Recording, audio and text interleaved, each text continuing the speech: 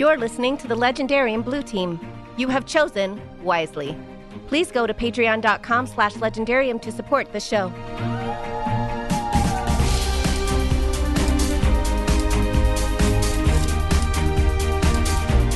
So Harry gets a puppy. He gets into porn. No.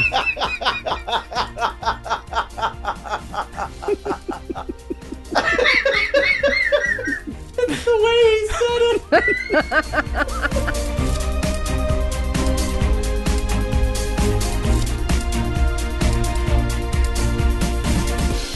Welcome to the Legendarium. We are the Blue Team. This is episode 245.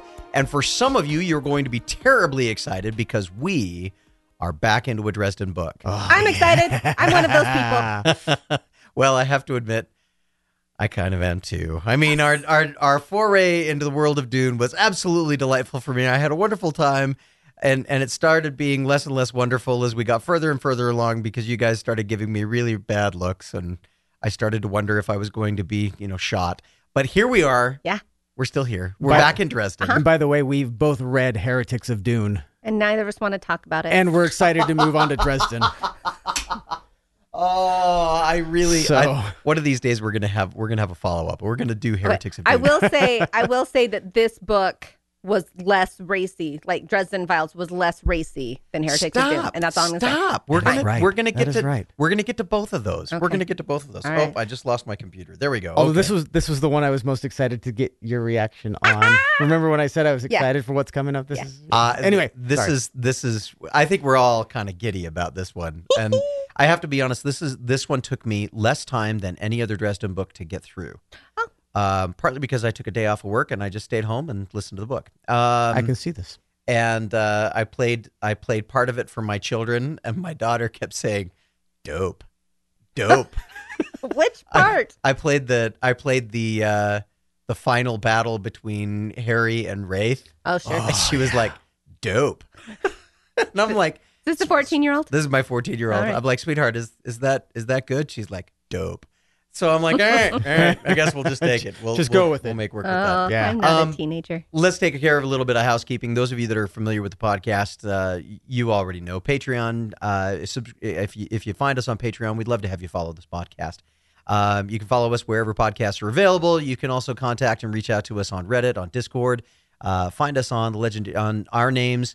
You guys all have emails in your names, right? If I do, I don't have the log information. Okay, we need to fix that for I you know. because there's probably some very handsome man stalking you on your email, trying to find you. I'm sure there is. Ken, Megan, Todd at thelegendariumpodcast.com.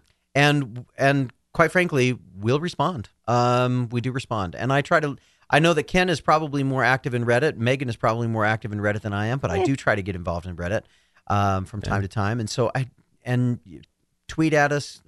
We love that too. But I'll tell you what, if there is one thing that I can say about our community, it is that I really love all of our listeners. You guys give us feedback. You communicate with us. It's a wonderful experience. So thank you very much for absolutely. It's so much fun. Every once in a while, we get to meet one of you, and it's just really, really fun to hear that people enjoy listening to us as much as we enjoy listening to each other. So thank you, everybody, for continuing to listen. Especially when you tell us that you are not a former inmate from the Swedish prison system. That Swedish guy was really funny, though. He was hilarious.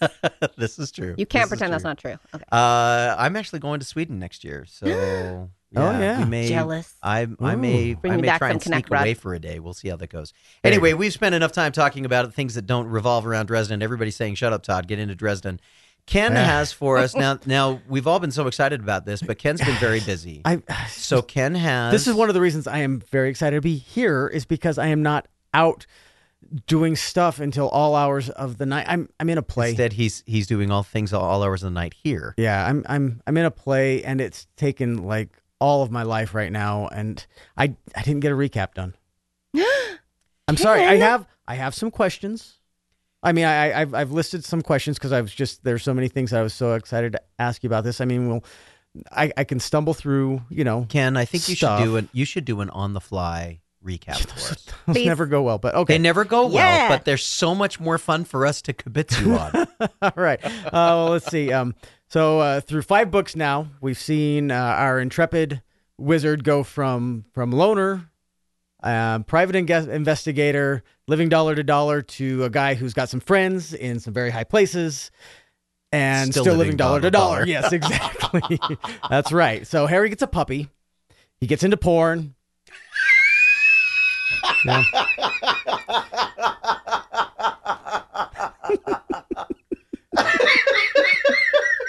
It's the way he said it. I'm sorry for blowing ears out if I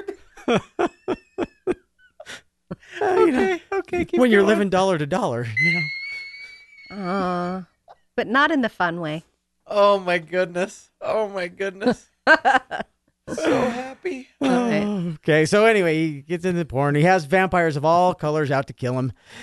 And he gets on the bad side of an entropy curse. Lots of callbacks, chickens coming home to roost, resolutions, or at least continuations of storylines that we've seen in the last 5 books, several loose ends from the past 5 books. But really, despite the porn angle, at the base level, this book is about family and about belonging. We also get to see a shift in power dynamics in the world of Harry Dresden, excuse me.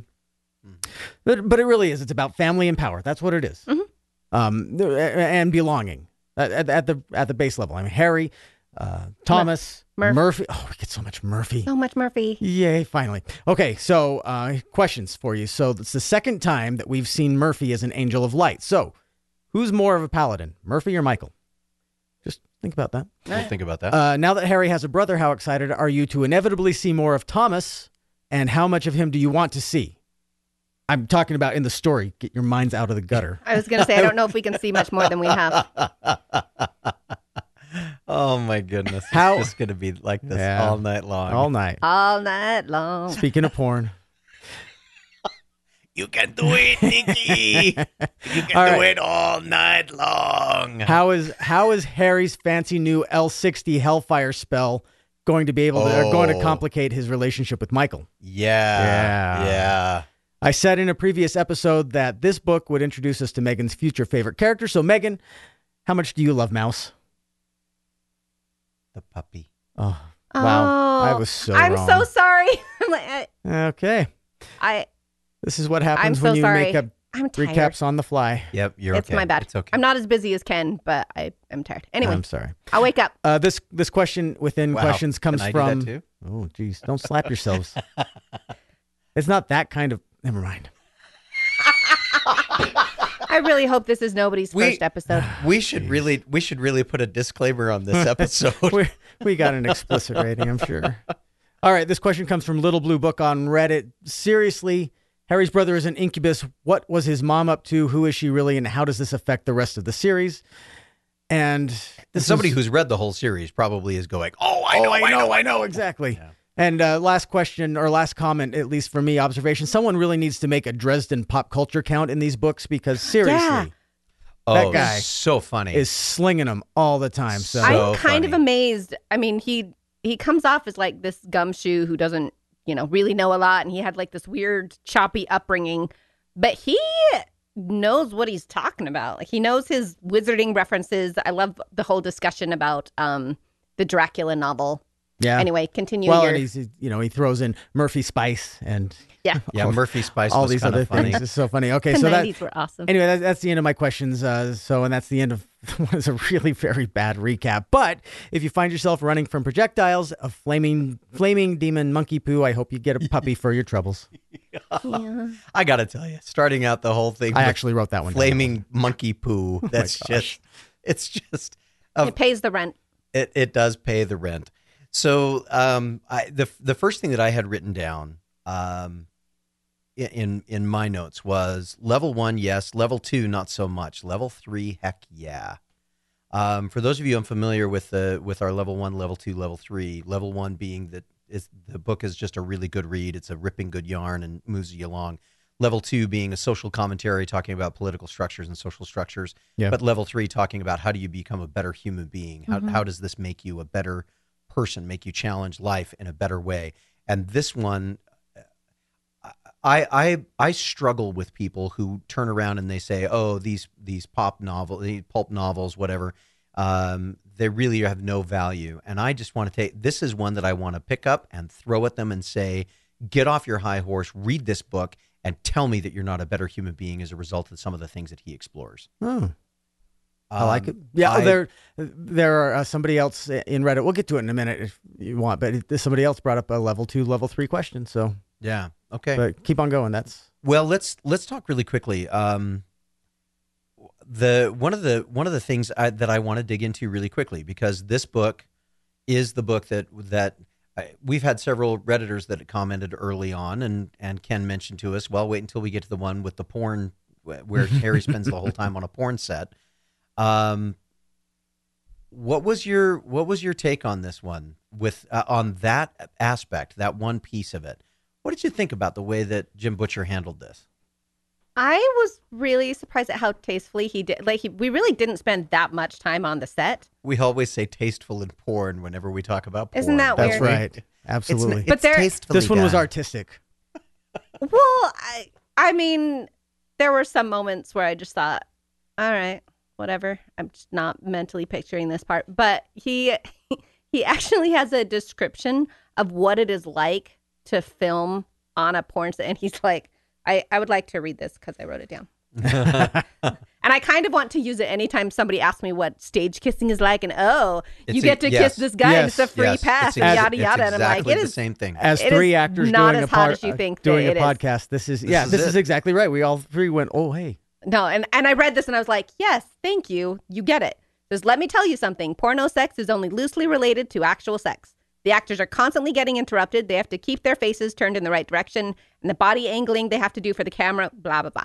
There are lights shining in their eyes, people with cameras moving all around, and on top of that, the director is giving them directions from behind the cameras. It is not like it's not as fun as you think it's going to be. There's no romance and there's no eroticism involved in the creation they're all of these naked. kinds of things, as I understand it. I find it adorable that Harry has to look away all the time because he's very uncomfortable, and it's just a whole new world for him. But the interesting thing about it, you remember when we first started reading some of these books, we all commented, and several of our Redditors commented on the very, I don't want to say womanizing kind of way, but there was a lot of objectification of women. Oh, yeah. Talking about Susan and her looks and her body proportions and all of those kinds of things. And yes, she becomes a romantic interest for Harry, but now he has this opportunity to explore all of those things, and he avoids it. He's very vague. Yeah. He, meaning Jim Butcher, he's very vague. He uses some descriptions that he's used earlier in earlier books, but he uses them no more nor less salaciously than he did earlier. He really does a wonderful job of staying away from all of the things, for the most part, that in this book could be. And the interesting thing is, the only place where some of that stuff pops up has nothing to do with the porn set, has everything to do with the vampires. With the white court. Isn't that funny? Because, you have this whole succubus, incubus. It's not the same. They're the sex vampires that seduce you through physical desire. And so it kind of makes sense that it would be set on a porn set for part of it. Yep. Because why wouldn't they be involved with that? And they totally are involved with that in this book. I want to read 2 questions from Reddit You bet. that both pertain to this in different ways. Aridandus, who we love, always commenting. It's true.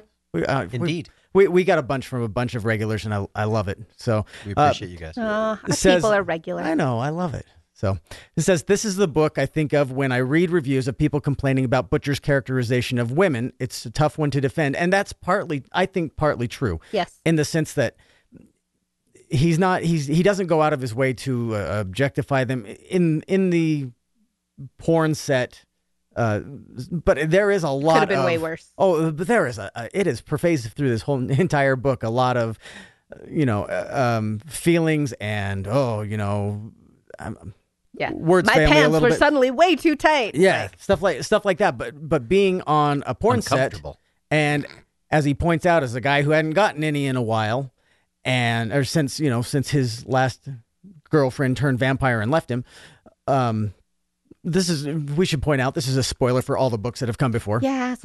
So if you're listening to book 6, just expect that books 1 through 5 will be spoiled, in this. At least bits and pieces. But anyway, so he's on a porn set. He hasn't gotten any in a while. His girlfriend left, and he's dealing with vampires who specialize and trade in emotional overdrive, and especially lustful And lust. overdrive.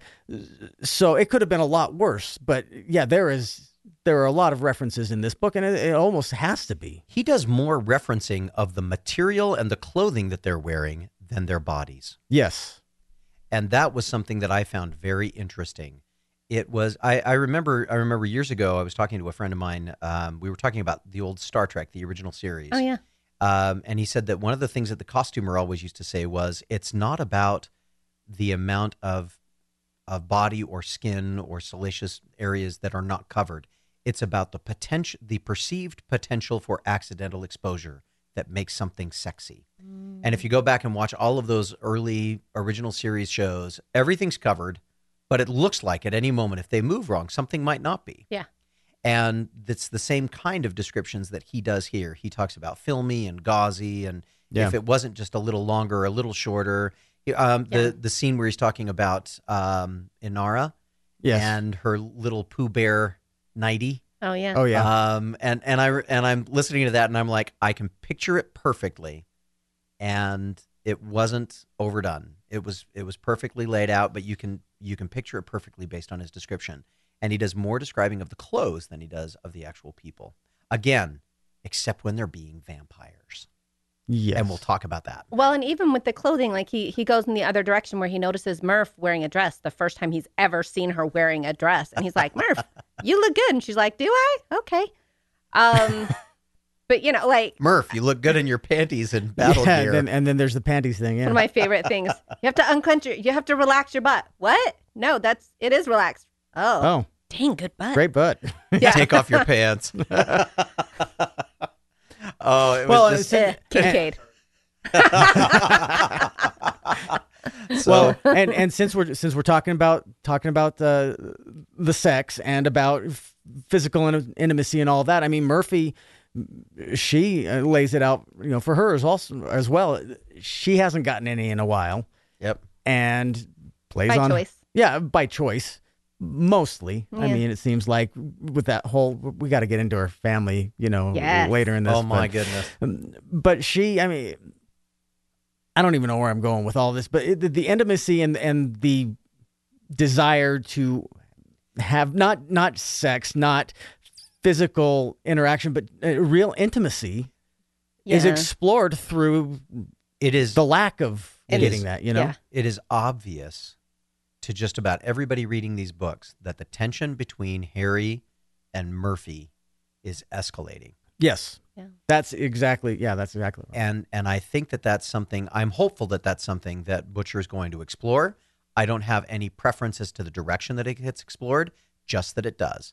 I'm pretty confident that it will, because so far he's been real good about setups and playing a long game with some of these kinds of things. Did it well with Susan. I have the feeling we're going to see similar kinds of exploration. Whether it turns into something that becomes a real nice love affair or not, I doubt. Yeah. Excuse me, hiccup. But I am looking forward to it.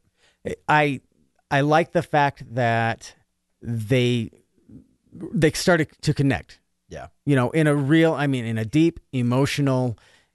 It's true. Not just in one moment or two, but this is the book where they start to actually rely on each other. Yeah, there's more trust in this book and more of a willingness to go to work with each other. Yeah. Without strings, without preconditions. Yeah. And it's nice to see them working, like seeing each other in a little bit different context, where Harry sees Murph with her family and Murph sees Harry like working kind of outside of the law. One of those things where it's like, no, we really can't call the police. Yeah. But I really do want you here. Well, and now she understands why. Yeah. She's getting to the point, and she addresses it. Just like, I still have, mental scars and trauma from everything that's happened in the past, but I'm understanding it now. Mm-hmm. Yeah. And I understand the need to work outside the law on some of these things. And she still has to straddle both sides because she's pure lawful good. And so, I mean, when there are people on the field, when there are people in place, she wants to rescue them and she wants to do everything by the book, realizing that, okay, now we're dealing with vampires. We can go extra, outside the law for that. And now she's trying to figure out how to massage the two. Yeah. it's weird, but Isn't it interesting too? We get a glimpse into Murphy's family life, and yeah, we'll come back and we'll talk. Maybe we'll get a chance to talk about Richie and Murphy Spice. But Harry's opportunity to engage with Murphy's mother, yeah. and Maybe we should just talk about the family now. I mean, 'cause we're and talking well, about this. then Yeah. let's start. But let's start with that conversation with about Murphy's mother. Harry shows up, and I love the fact that he's like, "I would marry Murphy for her mother's cooking," This is the best burger I've had in my life. and it was right. Everything that I like on it is perfect, Yeah. right? And here's some extra ones to take on the journey with you. Have some all cake. of these kinds of things. Yeah, Um, exactly. But also her revelation to Harry that Murphy's dad had been the director of special investigations. She went into the family business. And that she knows what Karen is dealing with. Yeah. And her concern is as much about the fact that she doesn't want Karen going the same direction as her father. From the standpoint, or at least it appears, that she recognizes the burden that she's carrying, and she just doesn't want her to lose herself the way her father did. I had a question about that. Being Murphy's in the family business. Does anybody really believe, honestly, for 1 second, that he killed himself? That he just took a gun and, started it? No. I see that as a No. I see that No. as a possibility in a couple of situations. But the only reason that I see it as a possibility in a couple of situations is because if you've gotten to the point where you see that things are so bad, And maybe that's it. Or he's failed so often. Maybe he saw something that was so traumatic that it drove him to that. But either of those two are possibilities. I wonder if But he was compelled or if I also Yeah. believe that it could have been he was possessed. This is it's a plausible explanation. The same way that so many other things, Yeah. when SI is dealing with them, have to be built around plausible explanations. So many possibilities. Maybe he was possessed by something that he knew he wasn't going to be able to fight. So the only way he knew to fight it was to do that or something. I don't think it was just a simple matter of he cracked under pressure and killed himself. No. So, Okay. but her family, by the way, Murphy's family was everything that I would expect Murphy's family to be. I mean, her brothers are all big cops and they're not menaced by anything. Her mom is a fantastic cook. Her sister is a complete bubblehead. Yeah. You kind of expect all of those. Free country. Yeah. Not today, pal. Not today. I find the whole conversation with Just walk away, Murphy man. and her mom interesting, where her mom is just like, well, I want grandkids and you're not willing to give me that. So, and Murphy is just like, well, it's not for lack of trying. And also, apparently, you don't understand me. I feel like I've had that conversation with people. I can understand. Like, it's, kind of on a third level. I'm like, no, I feel you, Murph. I get you. Because she has been married twice. She's tried. And let's make sure that we're all And she clear. probably wouldn't be unhappy with children. Ex-husband number 2 is now sniffing around the family farm again. Is now in the FBI and is now in Chicago and is now engaged to her and- little yeah. sister, So who is the worst. we'll be seeing I'm more sure of him. that's not going to be a problem. Here's a question. I love Reddit names. Here's a question from Wiggly Golem. How annoying is Murphy's freaking mom? Holy moly, I could just not believe her family thought she'd react any differently to the whole Sister X thing. Interesting tidbit about Murphy's dad, though, kind of reminds me of the Justice League and the Justice Society of America, like the old guard paving the way for the new guard. It's true. I like that. Maybe Good. it could be something like, the old SSR paving the way for. Yeah. Wiggly Golem, you get my vote as just absolutely spot on with the comic book reference. Love it. Yep. Right? I love it. Maybe she stumbles across her dad's old notes. Because she doesn't know that he was Special Investigations. No. Her mom intentionally hid that from him. A couple books down the road, maybe she finds out, A cold case comes up somewhere along the line. Oh, see, Yeah. I was thinking a demon would be like, oh, your last name is Murphy. I knew a Murphy. Yeah, maybe something He like sold that. his soul to me because la la la la. I'm concerned that Chauncey's going to show up with that kind of information. I Yeah. miss that guy. Chauncey trades in information, so I wouldn't be surprised if we see that That's popping true. up. Well, and how about Harry going to bat with Murphy's mom on behalf of Murphy? Yeah. That was a really cool scene. Oh, that was fantastic. So I would, And there's her nobody moment- I would want to have my back more than Murphy. That's awesome. The moment Yeah. where he says, a lot of people owe their lives to Murphy. I'm several of I'm them. several of them. Yes. But she looks at him and says, "Take care of my daughter." That's a really cool understanding that there's an interplay here. Yeah. Well, and it's very weird because they both know different sides of Murph. They've both seen her in very different situations. Her mom probably has never seen her at work, and this is the first time Harry has seen her with her family. And they both understand her in certain ways, but nobody understands all of her. But it's just really nice to know that that Harry is able to kind of vouch for Murph and be like, she is really good. Like, she's not just hanging out. She's not strong, or she's not weak of mind. She's not weak of body. Like, she is solid. I trust her. Yeah. And for her mom to be able to hear that from someone and be like, okay, I can worry a little bit less because she's my tiny daughter. Yeah. My tiny blonde daughter. And I think it goes a long way to do two things. One, it shows her mom that Murphy is capable and valuable and important. And two, that she's got somebody watching her back. Yeah. So let's shift gears and talk about a different family connection. And the one that I want to talk about is not Thomas and Harry. It's McCoy and Harry. Oh. Yikes. Do we want to, really quick, go back to the porn stuff and Thomas and the White Court and all that? I think we will. Okay. I think we will come back to that, but I want to stay on this. Let's stay on family this one theme for a just second. a second. The meeting between Kincaid and McCoy. Oh, yeah. Is yeah. That was so unexpected. Aerodandus pointed that one out too. So Ebenezer and Kincaid, huh? That's all he said. Because I just think of Kincaid as like, no, Kincaid of Ebenezer is like this befuddled old man. Like, I think of him as like Uncle Henry on the farm. See, I think that, and all of a sudden I just thought, okay, so I need to shift that. He's Captain Picard on the farm. I got the impression that was the impression that he wanted to project, and that there was way more to this guy than it's a choice, especially since Justin, his first master, teacher, whatever they call the master of an apprentice. Anyway, the master of a Padawan. Sure. I got the impression that the way things went down with Justin were so egregious that the recourse was to kill Harry.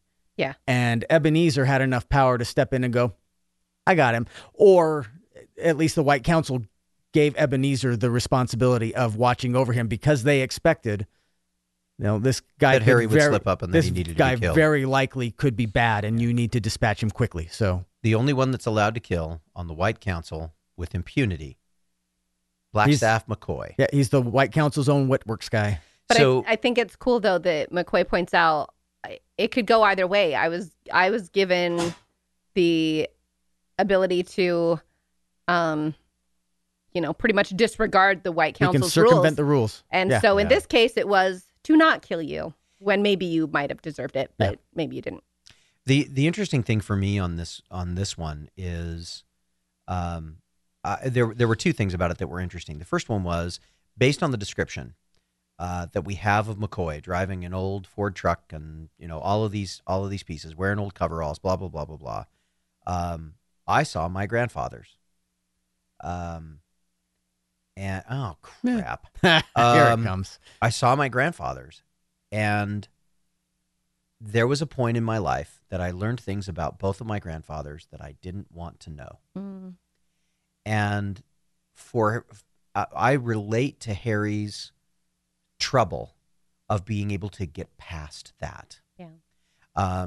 When I discovered, and they were not things. Well, in one case, some of them were things that were as difficult to deal with as some of the revelations that Blackstaff McCoy makes to Harry. Mm-hmm. And I remember my own struggles at dealing with that piece of information, that information that changes everything about the way you see someone and makes you question whether or not you can trust anything that they have been sharing with you. It was a very painful. It's probably one of the most painful moments that I've seen in these books that were specifically about Harry and his way of dealing with the world.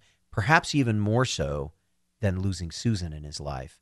That exchange, that experience, I really related to, and I understand the struggle. I'm hopeful that now, having gone through that, for me, this is now decades away, and so I've kind of come to grips with it, and I've reconciled it, and I get it. And I'm watching that, and I'm saying to myself, "Oh boy, there is a moment in all our lives where our fathers or our grandfathers or our idols become human."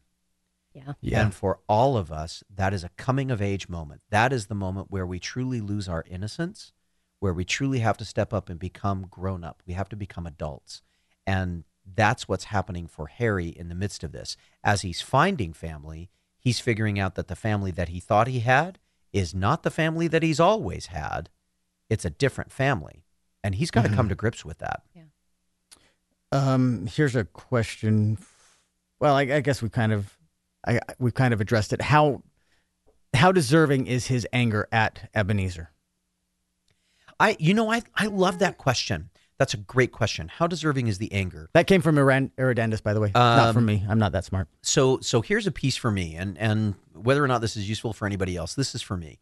30 years ago, I had an opportunity to work with a gentleman that we were talking about anger and the nature of anger and how it confuses things. And he gave me a phrase that I have used ever since. I've used it with my family. I've used it with people at work.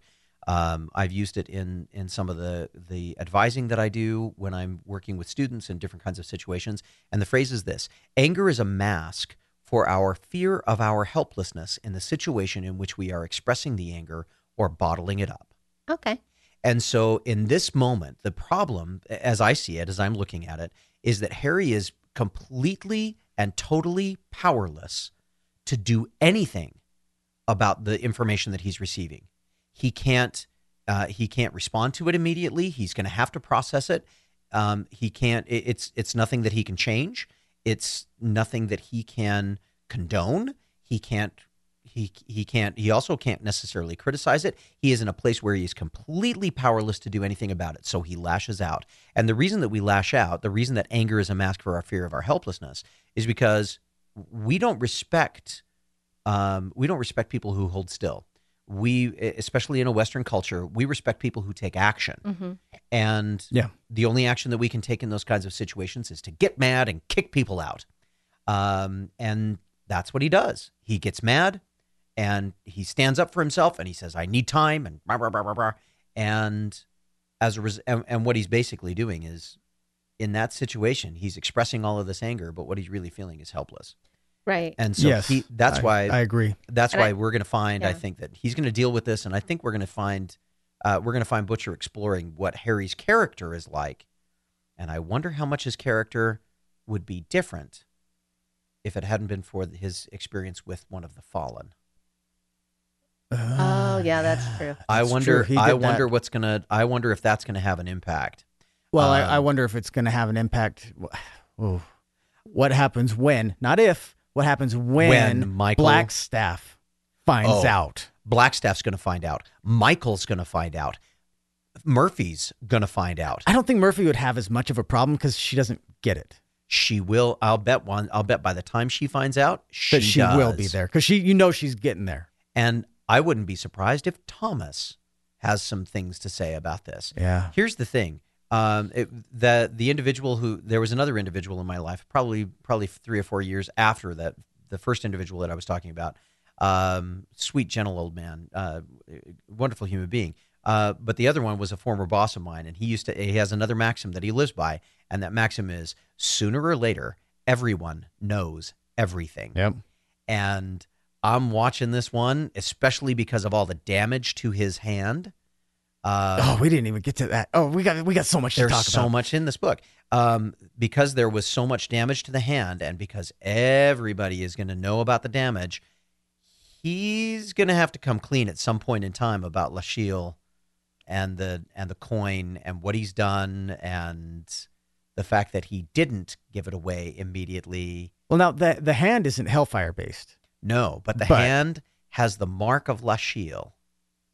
Oh yeah. Remember he said that he looked at the pink skin on the inside of his palm. That's right. And in it was the tattoo in the shape of the coin. The sigil. Do you think that's there because he kept the coin or because he touched it at all? I'm thinking like if he had given it away, would that mark have disappeared?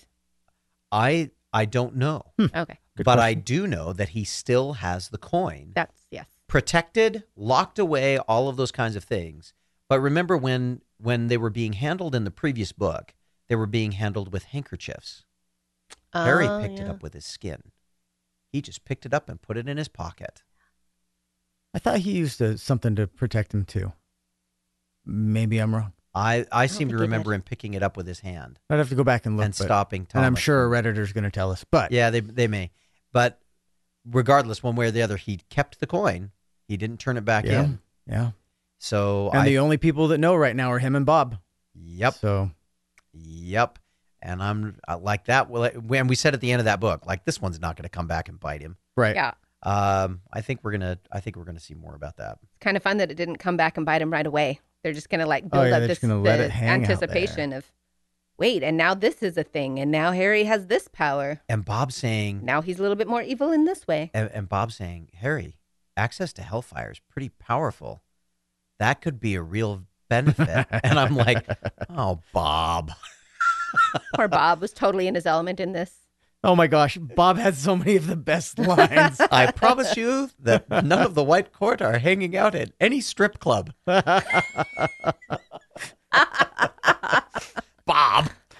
Oh yeah. Well, I figured maybe some of those, adult actors would work at a strip club. And isn't he just exactly on about the fact that the White Court would be involved in the porn industry? Yeah. Should we bring this back and talk about porn again? Because wasn't there another question about the There were porn several. angle? But by the way, my favorite was when they were trying to help. What was the kid's name? They were trying to help him figure out his porn name. Oh. He convinces him Bobby? to take the name Gowan Commando. In fact, when he said when I'm reading the book, he said Gawain. He was one of the Knights of the Round Table. I'm like, Gawain. Oh no. That was Okay, I don't get it. Goin' Gowan Commando. Commando. Oh, that's funny. Come on, you watched Friends. You know Friends. I did. Now she does. And she has that look on her face. Yep. Man. The same look that all of us made. I audibly laughed at that. That was Gowan Commando. Gowan Commando. That is hilarious. If I had had time to write an actual recap, I would have given you guys porn names. Okay, just saying. now I think that needs to come back. Yeah, maybe- that I needs don't be want to know what mine would have been. Maybe next. I maybe next. definitely want to know episode. what Megan's would have been. Maybe next episode. Probably would have been something with dimples. Mm. Ooh. Oh, All right. Anyway, okay, we got questions about the porn industry and the White Court. okay. So go for it. Craig's loving this. All right, Huron fan, one of our regulars. Is this the book with? Oh, I'm sorry, that's not the question. I want to say I can't wait to listen to the episode to hear the good and the bad. Call me a Puritan, but all that sex stuff makes me uncomfortable. That's okay. You're not alone. Yeah. I think if it didn't make Principally, you it does too, uncomfortable, then Jim Butcher would feel like he hadn't done his job. Yeah. Yeah, there Jim was another- having fun. Because I'm sorry. Go ahead. No, Well, because go. Harry's Keep going, uncomfortable, keep and so and we're getting this from his point of view, and that so was he's the point. kind of like, Yep. That was the point awkward. from several redditors. Is Yeah. you could see his discomfort with it, and one redditor mentioned that he thought that his relationship with Susan was part of the reason. Maybe. yeah, and I isn't think that that's a interesting great that observation. that the cure for vampirism or the cure for The cure for Cure lust. for vampirism, the cure for the or lust for the and White for, Court. Ooh, hey now, um the cure for the white vampirism is love. is Yes. pure true love, and that is how Inari, who should have been a vampire, Yeah, was able to conquer it. Yes. that's she fell fantastic. in love with Gowan Commando. Gowan Commando. With Bobby. That's Yeah. his name, Bobby. He's just so much better as a Bobby. Yeah. The other thing that I thought was interesting. And I understand that part of what an author often tries to do is give the reader a chance to feel like they're smarter than the main character. Mhm.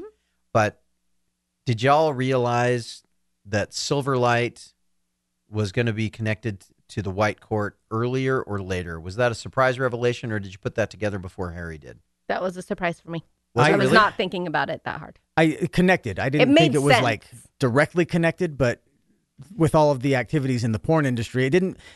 Here's a question from Rowan Kenobi, by the way, really quick. While the porn thing is an odd setting, if you had the white court abilities, would you blame them? They're vampires. It's not fair to project your morality on them. But can you think of a better place to feed your inner demon than the lust combined with greed of the porn industry? Yep. It's a perfect industry for the white court. It's a perfect connection for the white court. When that came up, I read it and went, oh, yeah, that makes sense. Absolutely. For me, the moment that made it clear was the moment that we see Thomas transform the first time, and his eyes go silver and his skin goes silver, and I went, okay, I got it. Silverlight, this is done. I see all of the connections now of exactly where they need to be. But one of the things that I found, and along that line, maybe I shouldn't say but, maybe I should say and. One of the things that I found interesting about this was Jim Butcher taking a moment with Harry to go through and talk about how the white court is not just making porn movies, they're making the entire population more susceptible to their method of feeding through the porn industry. Do you remember that little diatribe that he goes off on with, I think it's with Murphy, where he's talking about, how much easier is it to change what people think sex is going to be all about, to change people's perceptions about what physical beauty should be all about. And no wonder that Arturo becomes the object of all of this when he's saying, no, it's not about a physical perfection. It's about love. Yeah. And he's making porn movies about love, and everybody else is making porn movies about lust. The lust feeds into the silver court or the white court and what they are trying to do, their hold on people. While on the other side, Arturo, he's still making porn, but he's making a different kind of porn. I found that conversation very enlightening. Yeah. And I feel maybe it's a little bit of a Puritan streak in me, but I feel that that's a really valuable thing to talk about. And maybe if there is a level 2 piece of this book, it was that moment right there, talking about the impact that the porn industry and all of those kinds of things may or may not be having on our societal civilization. Well, I think so. I mean, he even spells it out. It's what a better industry or better way to influence thoughts on love and on lust and acceptable actions and power and basically how to use it. Bringing the lambs to the slaughter in such a way. Wow. Lambs to the slaughter. Remember that scene? Yeah. Do you remember that scene that he talked about when he said, if you've seen mutton being slaughtered? Yep. Oh, yep. Yep. And then he talked about the people, the thralls in the black court. Yep. Can we shift to the black court? Can we talk about that? Well, let's talk about this really quick. 1 second. Little Blue Book says, what I find so fascinating about this story is that though Dresden is not a typical prude, he is deeply uncomfortable with the situation. To him, sex is deeply personal. So the question is, how does he deal with the very real personhood of these porn stars? He doesn't condone their lifestyle, but is haunted by his own personal flaw of lust, which dehumanizes the victims of the crimes he's investigating. And his brother's an incubus. So she says, I'm not a man, but I feel like this book tries to deal honestly with male sexuality, both in terms of lust and for protection, how to protect women and balancing the two. And Harry does do the protection thing while while being tempted. So does Thomas by not taking from Justine. Absolutely. At the very end, remember we learned about that one too, and about the fact that makes it impossible for him to be with Justine anymore because she now is protected by love. Remember he kisses her at the end and gets blistered. But there are a couple of situations where you have men who are transformed by actual love. And one of them is Harry when Lara tries to seduce him the first time. Yep. Yeah. And she gets blistered because the last woman that Harry was with was Susan, who he deeply loved. And that had left an imprint on him. And then you have also Arturo. And then Inari. And you have Inari, you have Thomas, but you have Arturo, who I thought it was so interesting at the end where it was revealed who his new love was, who the woman was that he was going to marry. And Wraith and the ex-wives had been using the entropy curse on all of the really hot porn stars, assuming it was them.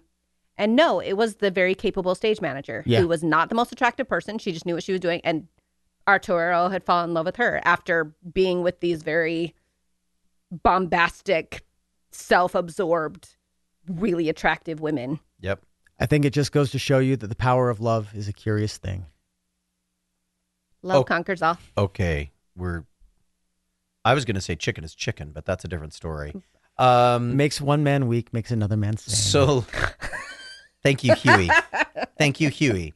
And I'm sometimes, like, I know that lyric, but I can't figure out what it's from. No, and you sometimes bad is bad. All right, so let's love go to Huey the Lewis. let's talk about the All right, Black let's talk Court. about the Black I want to Court. talk about the Black Court and the Kincaid scene. Here's a question leading into the Oh, Megan's got a leading look into the on Black. her Oh, I face. love the Black Court. Party pastor. Yay. Great name for the It's a pastor. great name. What's Does that more? mean you're a pastor that parties, or you? Never mind. I don't know. That's a good question. What's more dangerous, the red court, black court, or white court? I guess it depends on what your weakness. Well, let's talk about the is. black court, and then we'll answer that question. Yeah. Okay. Yeah. So Okay, so this is we're talking about things black coming court- back to bite you. Yeah, In they quite a literal way. are the stereotypical vampires where you can kill them with holy water, you can kill them with crosses, you These can are kill them with these are the garlic. Bram Stoker's Dracula, which by the way, I love. I love that he includes Bram Stoker in this, Yeah. as this is a historical figure who, yeah, Dracula was a nice, great bit of horror science fiction, but no, he wrote a book for the White Court, or for the White Council, as a how-to manual on killing Black Court vampires. I got a kick out of that too when they said, did too. yeah, like when they released the Necronomicon. Necronomicon. Yeah.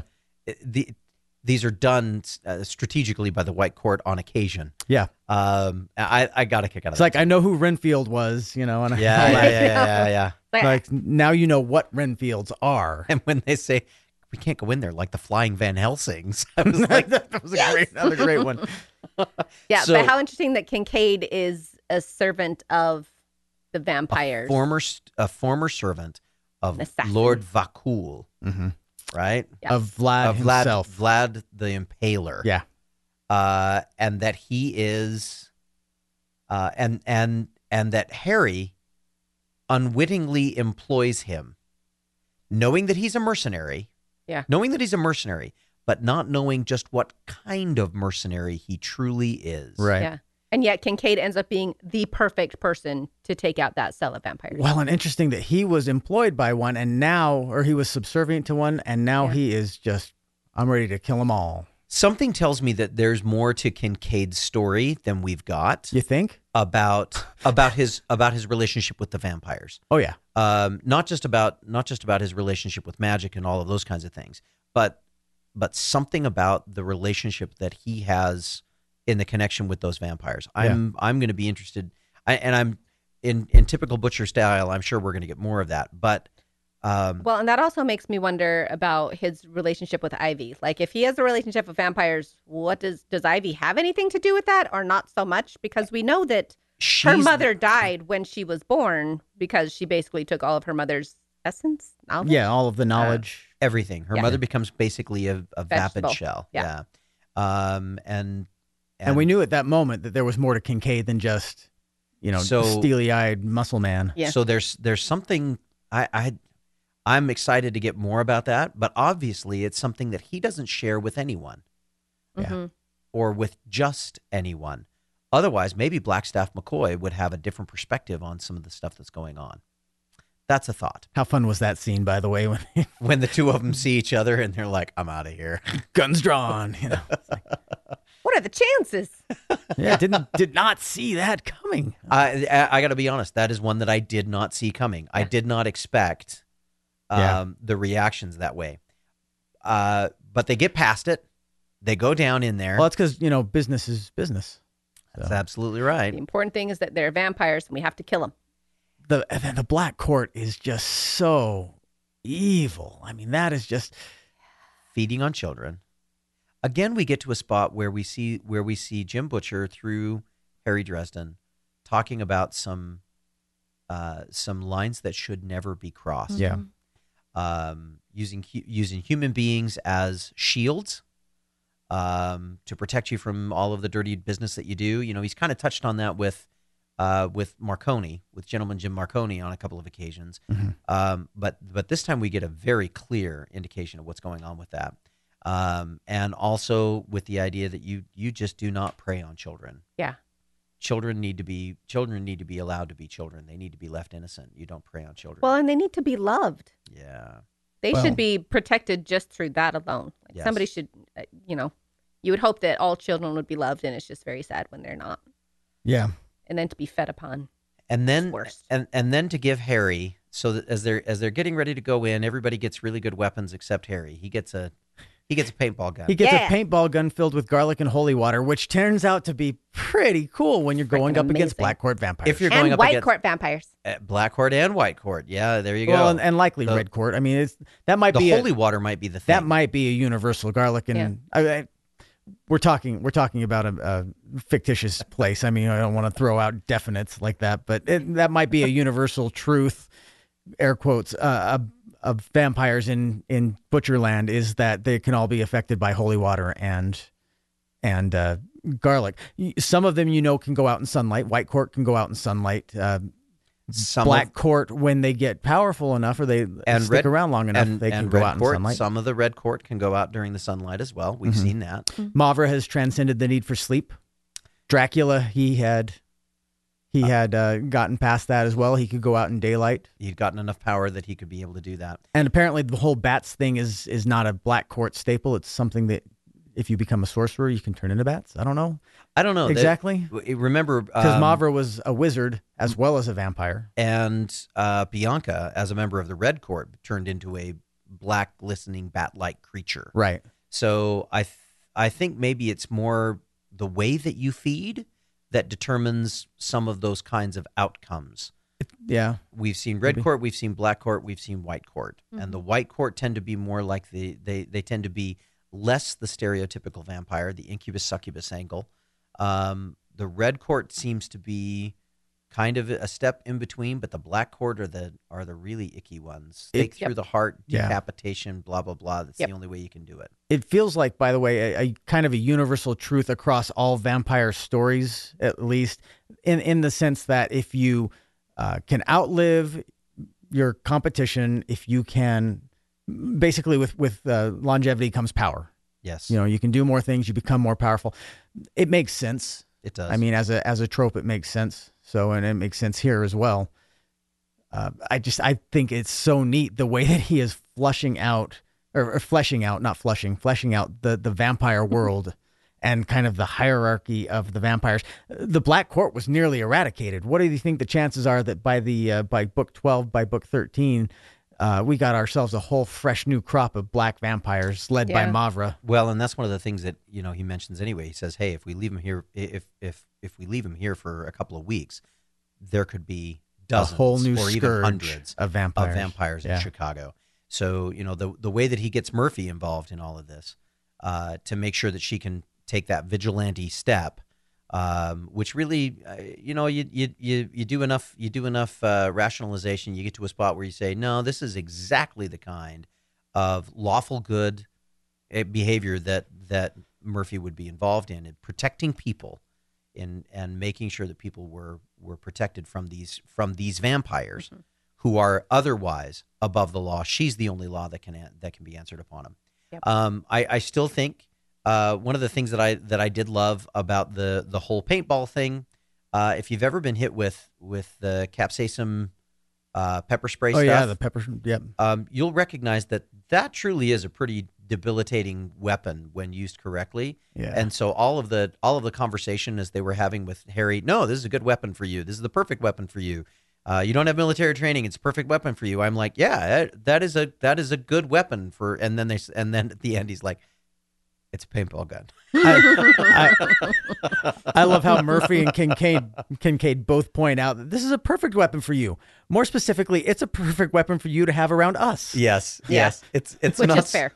It's not so much that it's the perfect weapon. It's the perfect weapon for you. Yes. I do think in it's this neat situation. though. Like Harry recognizes that he has some deficiencies when it comes to fighting and that kind of thing, and so he lets Kincaid, I don't really know what I'm doing. What's the plan? How do we go in there? He talks about how he's getting karate lessons from Murph. Like he's learning these things so he can protect himself, so that he can protect others a little bit better. Yeah. But it's a slow process. It's not karate. It's Aikido. I can't think of what it's called. I know. I'm so Aikido. sorry. It's okay. Aikido's That's why it was the pause. I'm like, it's Jiu-jitsu, the throwing body, Tai Chi Chuan. body weight, positioning, leverage. Not quite discipline. It's not great. judo, but different. Anyway, we'll talk about Morihei Ueshiba and the art There of are a peace lot of later. things I don't know, y'all. And that's Aikito's okay. fantastic. Anyway, So I want to bring up as we kind of wrap this up. Let's get into the last battle that they have in this book with. Are we not yeah. going to mention Harry's mother at all? So no, we are, and this in is fact, where now's I a good want time to do it. This is Oh, where I okay. wanted to kind of bring something up.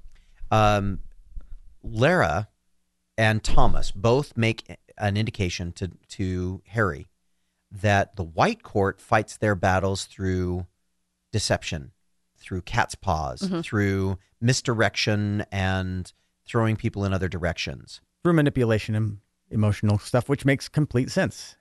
But remember, when they're fighting with each other, they're not going to fight each other openly. They're going to use different kinds of tactics. Right. I don't know if you guys had the same feeling that I did, but it seems that Harry may have gotten more from his mother than just an affinity for magic. And by that I mean, if she spent much time around the White Court, which apparently she did, and and we look at Harry and the way that he handles things, he's honest about the fact that he's always looking for a different direction, that he doesn't go up against things overtly. He's always going up against them from a different angle. Yeah. I'm thinking that maybe this is one of the things that happens that was passed on to Harry as a result of his mother's death curse that was given to both of the boys to be able to connect them and to prevent Wraith from ever being able to feed again. I'm wondering if that's not an outcome that somehow Harry has an affinity for the same kinds of tools and tactics that are most frequently used by the White Court. Interesting. It would be helpful since he almost always comes to these final battles in a position of weakness himself. So he knows that he can't go head to head with them. He has to try and find a different angle to get them to do something, to manipulate themselves into a situation that they basically kill themselves. Yep. Yeah. He did it with not with Trixie, but with Madge. Yeah. You know, gets everything set up in the situation that Madge kills her, and the one who walks behind. He who walks Oh, behind. Yeah, we now are cool. seeing another big bad that Harry is going to have to contend with again. Right. Because We already has. this one is one that he's beaten before. They're bringing it back, and yeah, again we get this idea that Jim, as he's creating this universe, he's creating some threads that he's pulling together into quite a fine piece of writing rope, if you will. Yeah, but he brings in this demon character who even Bob is afraid of. Like, just Yeah. it's What was really it that Bob exciting. said? Harry, they can't be killed. Yeah. Like, Wah, wah. At best, you banished him from the physical realm or from the mortal realm, but he can't be killed. He will come back, and here he is. Quite an interesting, and I think that that final battle, the battle of wills between Lara and Wraith, all of the other stuff, the gun battle that was going on, the slicing and dicing with the rapiers and the sword cane, all of those other pieces was all prelude to the battle of wills between Lara and Wraith. Yep. yeah. And now she's got herself a father puppet. A little puppet. Yeah. She's Weakening Wraith just that much more. Yep, leading the White Court and manipulating at the same time. Well, What and a now very Harry, White Court like thing she to and do. Harry have an understanding where it's like he can kind of keep the White Court at bay if he needs to. Sure. Now tell me that decision's not going to come back and bite him at some point in time. Something Yeah. tells Vampires, me literally. Something tells me that at some point in time, maybe Lord Wraith finds himself the ability to overcome what's going on between him and Lara. Don't know. I Don't know. I would think it would have to happen, right? Because now, his death curse is still in place. He can't feed. So what happens when one of the brothers of what's his mother's name? Morgan Le Fay? Margaret. Margaret Le Fay. What happens when one of those boys dies? Here's, by the way, I want to throw out this question because I love the Reddit name in relation to this, especially Warden Le Fay I like that. asks, or says, now we learn why Thomas has been sticking his neck out for Dresden so long. So how do you see things working out for them moving forward? Because we're kind of into the predictions part of we are of this episode. How do you see Megan, things what do you think? moving forward? I don't know. I just hit a wall. Yeah, I'm so sorry. Kim, what do you think? This is as far as you've gone in the series, yes? You've You've got one more. I've got a little bit farther, but Okay. Come on, Ken. Without trying to give too much away, I'm very excited for you and Bob next book. Todd, I'm pointing at Todd. Nobody else can see this, but I'm excited to get Todd's reaction to Bob next book. I'm just going to say that. I am a fan of Bob. Yeah, I really am. I know you are. And so I appreciate that. Anyway, I think in the short term, obviously, I think it's going to end up being kind of an odd couple thing, because here he is now.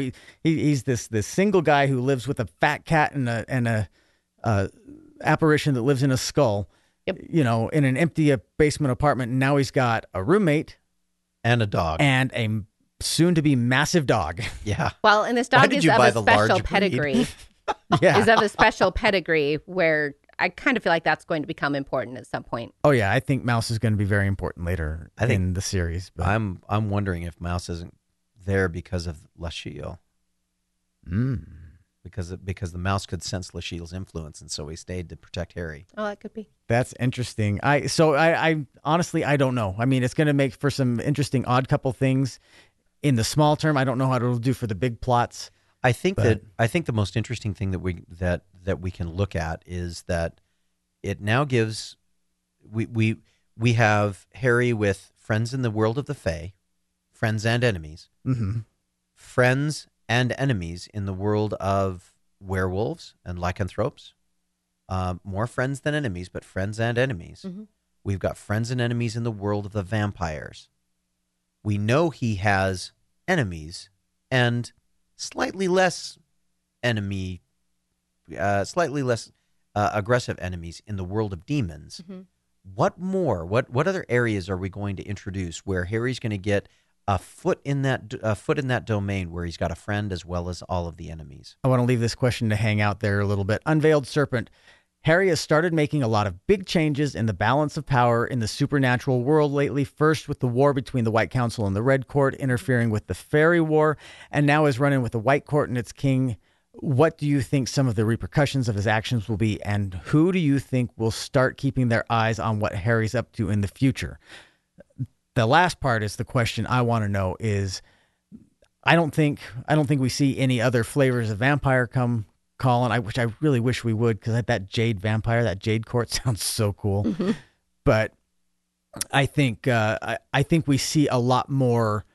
I think we see a lot more factions on the side of Team Good Guy show up in the same neighborhood as Michael plays in. It's possible. Like the Knights of the Cross, whoever else. Like, it can't just be those three knights. There's got to be a whole side of light and righteousness and good who are going to start coming down, and maybe that has to do with Lachille. Maybe so. So, and the fact that he can now wield Hellfire is gonna piss off Michael, and that's why a whole lot of that other side. So, yeah. I think I'm curious, and somewhat hopeful to find out, or maybe not to find out, but I'm curious and somewhat hopeful that one of the directions that this goes is that it puts Harry in a place where he and Ebenezer have to settle their differences. Yeah. Mostly because I'm predicting that the White Court is going to call Ebenezer and tell him, you don't have a choice this time. Take out Harry. Oh, that's a good one. And that somehow Harry is going to have to help Ebenezer and the White Court Council, or the White Council, understand that there are bigger pieces in play than just their sensitivities about his treading the line between non-interference and protecting humanity. which I just have a hard time believing that he's the only wizard that goes through that. Like, is every other wizard completely pristine and never has to make compromises? How are they surviving in this world? This was one of my other questions. Why is Harry the only one who's on the crap list? If there's a white court and a black court and a red court and a green court or a jade court, is there a black council out there? It wouldn't surprise me. It wouldn't surprise me either. And if there is, I'm a little disappointed we haven't heard it alluded to yet, because then it just kind of feels thrown together like, like the evil Leaper from Quantum Leap or something like that.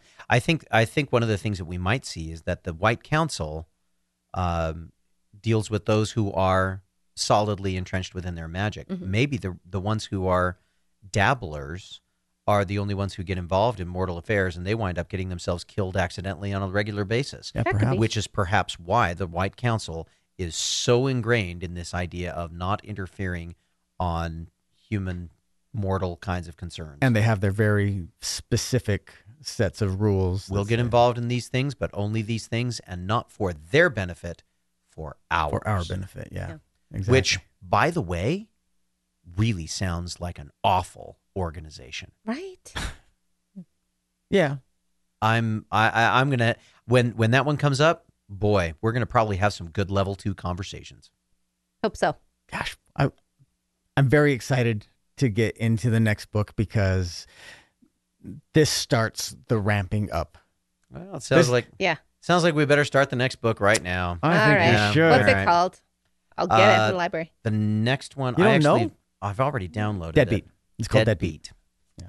So we'll start working on that one, and obviously we've got a Red Team episode next week, but 2 weeks after that we'll be bringing our next Butcher, our next Dresden Files, and hopefully we'll have a lot less titillating pornography stuff to talk about and more other.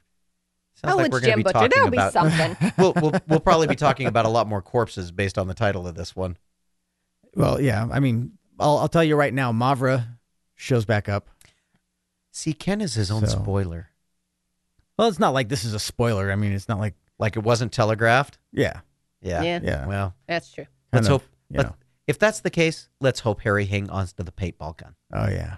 Well, he added it to his bill, so. Oh, by the way, I mean, how about that? Okay, I'm sorry. I know we were wrapping up. I'm sorry. I know we were wrapping up, but Thomas spends all of his inheritance paying off Kincaid's debt. And I knew something would happen like that, like somebody would take care of it. I didn't expect it to be Thomas. I did. I fully expected it to be Thomas, either Thomas or Lara, depending on how that ended up. When it came out to Thomas, I was like, yeah, okay, Thomas is going to go bankrupt. So I have the feeling Thomas is going to find him a sugar mama. There's so much that we didn't talk about, and there's so much we could have talked about. So either that, or he's going to open a feng shui studio. Oh, there you go. Anything we didn't talk about, he'll be a real estate leave it on agent, Reddit. let's be honest. Once this is posted, leave it on Reddit. We'll talk about it there. In the meantime, have a great night, guys.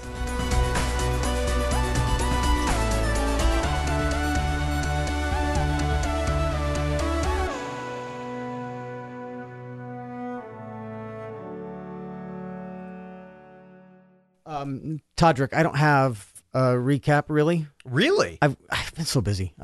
I understand. I've just been killing myself with late nights at the theater and everything, and so. But I've got a couple of notes so I can These pretend. are the people you need to be worried about. I know. I know. It's the listeners who are going to be pissed. That's okay. I don't. Sometimes they're better than others, though. So Grovel. I'll grovel, and I've got a couple of notes that I can throw it together on the fly. Are we going to do an on-the-fly summary? Yes. On-the-fly recap? An on the fly recap as far as the listeners are concerned.